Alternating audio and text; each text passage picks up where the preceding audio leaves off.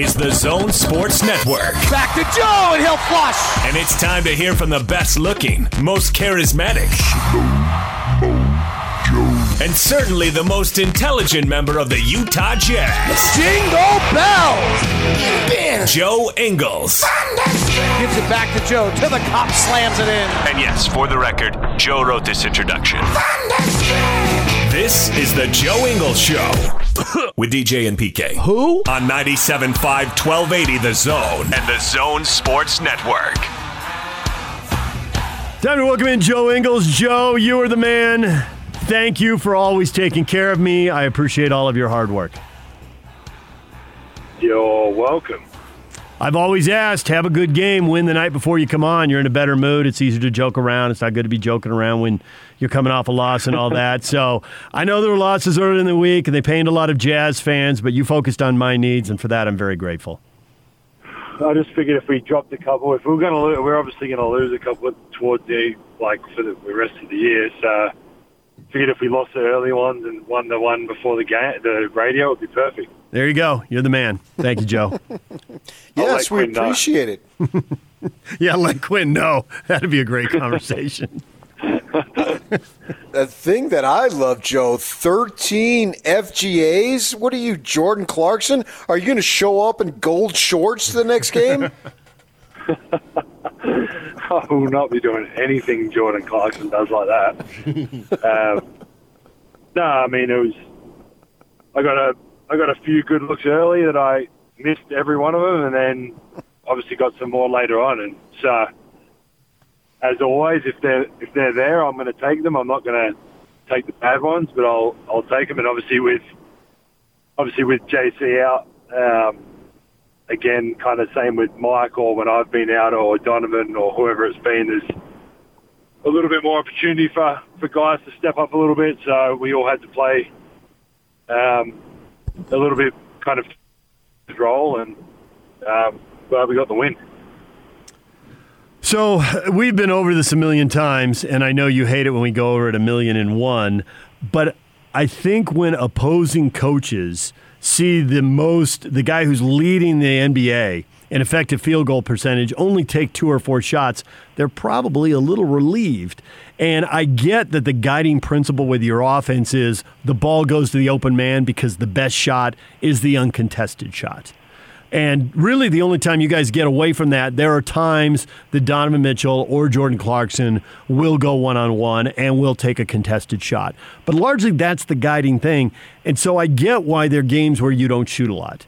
But given how effective you are, I wonder how much thought is giving to creating options, because teams are choosing not to leave you for long stretches of games sometimes. You know, they've made it a priority. Hey, we're not letting this guy get open. So what about trying to do something to create open shots for you? I assume there have been those conversations with either Quinn or assistants or a combination of all of them. How do they go? What's the thinking there? Yeah, I mean, it is a tough one because, I mean, you guys know me, and I've said it a million times, like you said, like I'm not going to take bad shots. I'm not going to force shots just because I feel like I haven't had enough, or I want to shoot more, or whatever the reasoning could be. I mean, I do know at times, probably more myself, I can be more aggressive at certain times when I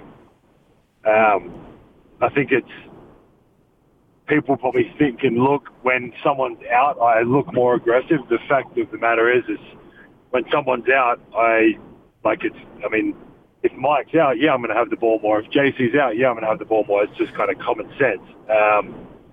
So there is more opportunities for that. There's definitely times with our full roster I can be a little bit more aggressive, or pick and choose my times, I guess. But it's tough too. I'm not going to.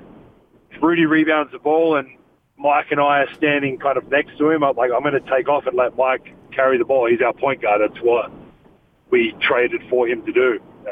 Same with Donovan. Same with JC. There's a lot of guys in our team that can handle the ball, and I think, like I said, there's definitely times I can probably be more aggressive. If I rebound, if I I mean, I've never been the best rebounder in the world. I usually kind of let the bigs kind of sort it out or whatever, be down there, and when I see Rudy going for it, get out of the way so I don't get taken out. But if I get the rebound, it's obviously me starting the break, and then I can kind of be aggressive off that. So,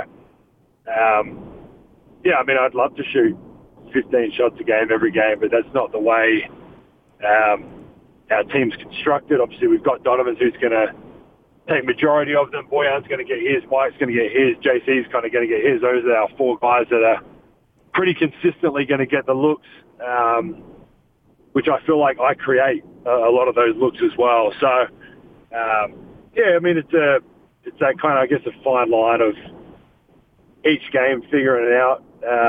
Like I said, when I can be aggressive and when it's time to move the ball and get someone else a shot.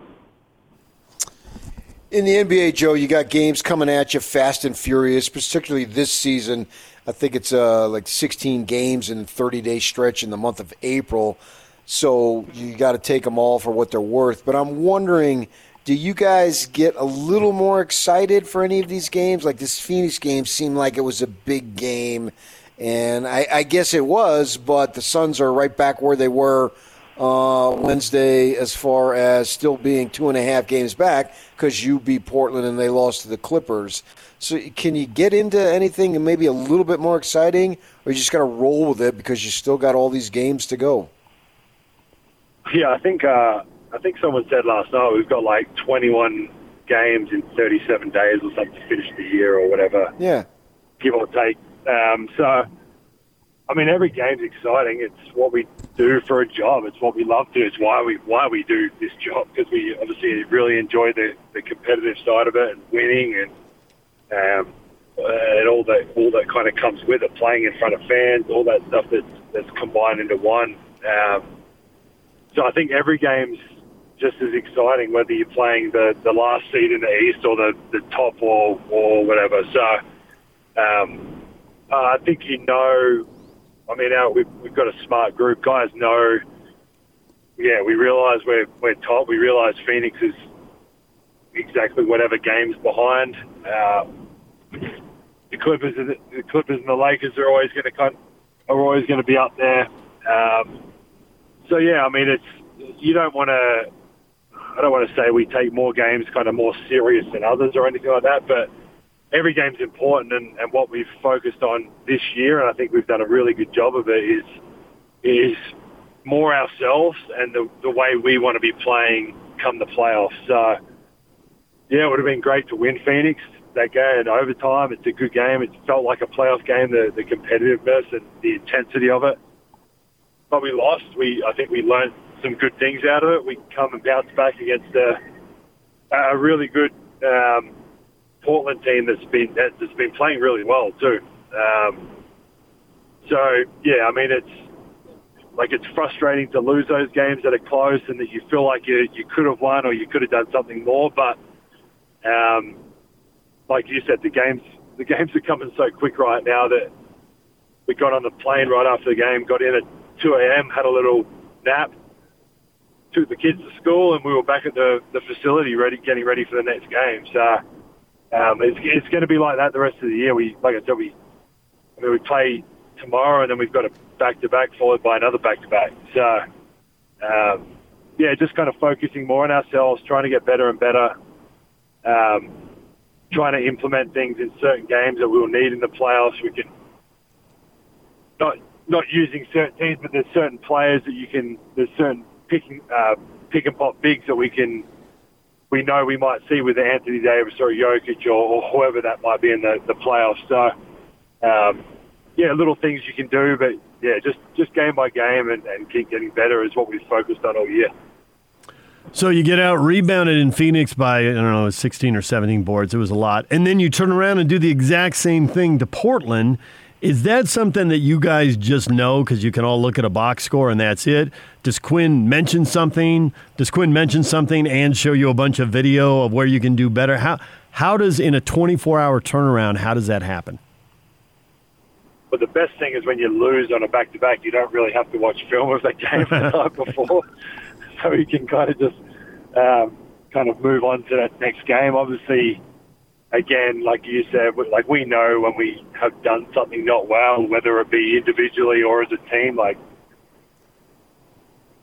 out and they scored off it, or I had an opportunity to shoot a three and I didn't, and we had a turnover or whatever the situation is.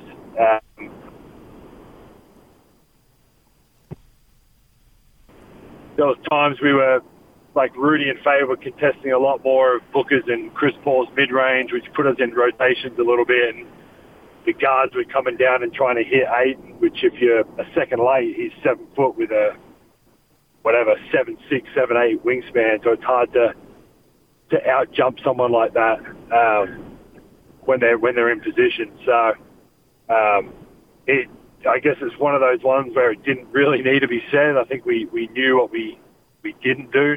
And I guess the matter of fact is too is like when we do rebound and when our guards rebound, we're a really good team because we can get out and run, and that's what we do best. We run. We got guards that can run. We got bigs that can run. We shoot threes.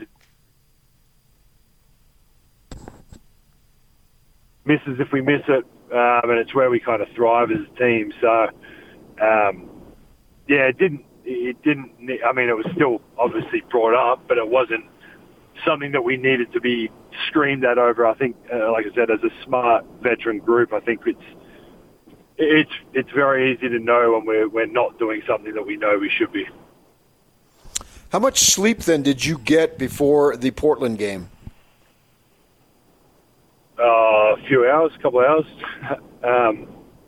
We got in at 2 or 3. I think it was about 3, like 2:33. Got up at 7. Took both my kids to school and let Renee hang out with Jack. And Jack had an appointment yesterday at the pediatrician, so she did that with him. And then I think I had about a 45 to an hour nap in the afternoon. So like, I don't know, 5 or 6 hours or something. So it was all good. It become mental at that point to just power through it? I mean, I'm not complaining one bit about sleep when Renee's up all night with Jack or the twins, and she's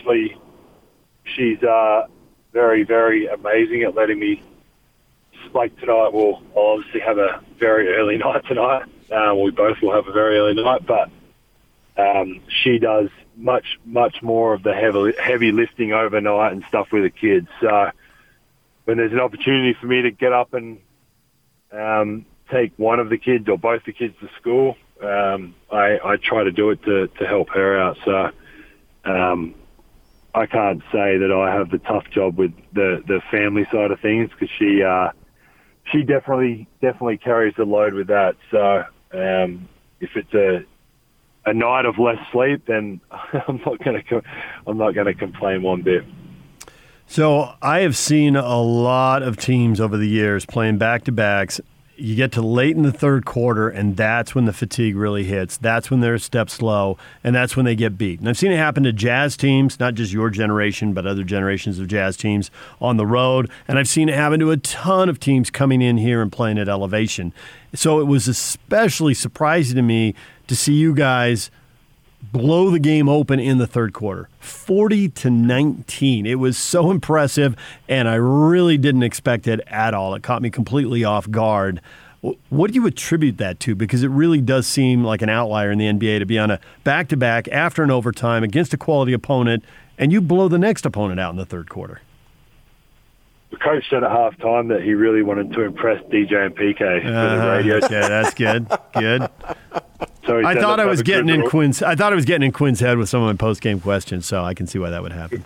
He said, "We really want to make them proud, so let's go on a little run here." And it was actually funny you said that because after the game, I said to I can't remember who I was talking to. I was talking to someone after the game, and I was like, I remember looking up at the third. Obviously, it was close at halftime. I think it was 1 point or 1 or 2 points, whatever. And I looked up in the third quarter at some point. I don't know what the timing of it was.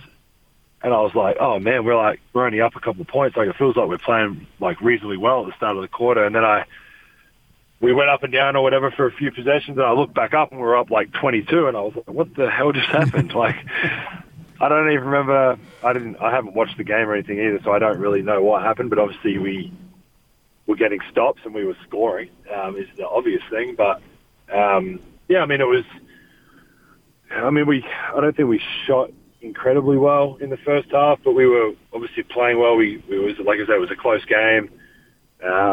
We did talk about at halftime just coming out kind of ready, and we knew that they would kind of probably want to make a push as well. It's what you were saying, but vice versa of that. Like, they know we're on a back-to-back. They know we got in late, all those things. So even more of a reason to them to push the ball and get stops and try and, I guess, fatigue us a little bit more. But, yeah, I think we did a really good job of executing and just kind of doing what we wanted to do to obviously get that lead. I didn't realise it was 40-19, but we'll take it. So when you get teed up, does that mean you got to be quiet the rest of the game? Everyone kept saying, like, leave him alone. Now you've already got one. I was like, I'm not leaving him alone, because they obviously missed it, and it really annoyed me at that time. The best part is that I said to the one, I'm not sure his name, the one that I thought he missed, when I laid it up, and I think it was Ennis in at the time. Ennis fouled me, and I was like, I can't wait till you watch it at halftime, and you have to come back and tell me like that you were wrong. And he was like kind of smiling, like, to me it looked like he was like, well, I wasn't wrong, so it doesn't matter. And then he came out at halftime and was like, yeah, my bad, I completely missed that. He hit you on the whole arm. And I was like, that's why I had the reaction I had. Like, I'm not just going to react for no reason. I knew I got fouled, and that's why, like, I don't know, I still shouldn't have let it affect me like it did, because it cost me $2,500 or whatever it costs for a technical foul these days. But I was frustrated. So I'd missed all my shots before that. I was like, I'm about to get a nice easy layup on Ennis, and then he fouled me and cost me $2,500. Good times. Yeah, I was pissed at home, Joe. I don't know. I'm not getting into this. I'm not taking another fine. I'll take my $2,500 and move on.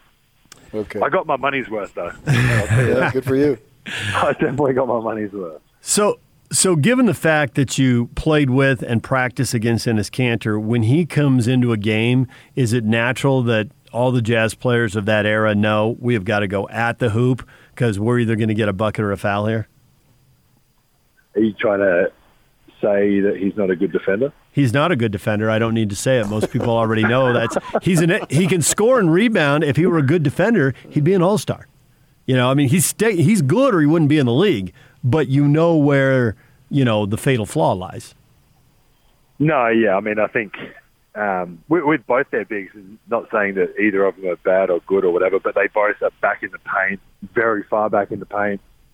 So we obviously, when they were in, I think they went small for two stretches, one in the first half and one in the second half, which is, I think, when we went on our run, when they went small in the third quarter, which obviously they got out of that. But obviously knowing that Nurkic and Ennis are both so far back, we wanted to obviously use our fives with Rudy and Fave and play pick and rolls and use them to get the guards downhill. And like you said, then kind of a layup or a three, really, if they overhelp or whatever. So, I mean, you can say that about those guys, but yeah, I mean, it's with every team. It's what teams do to us. They put whoever Rudy's guarding on the strong side corner so he can't protect the rim. So everyone's obviously going in and game planning and figuring out what's the best way to win. And obviously there's things with every team that is a weakness that people try and attack.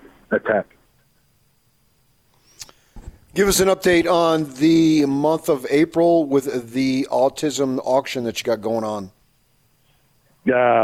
Amazing. Well, a lot better than I thought.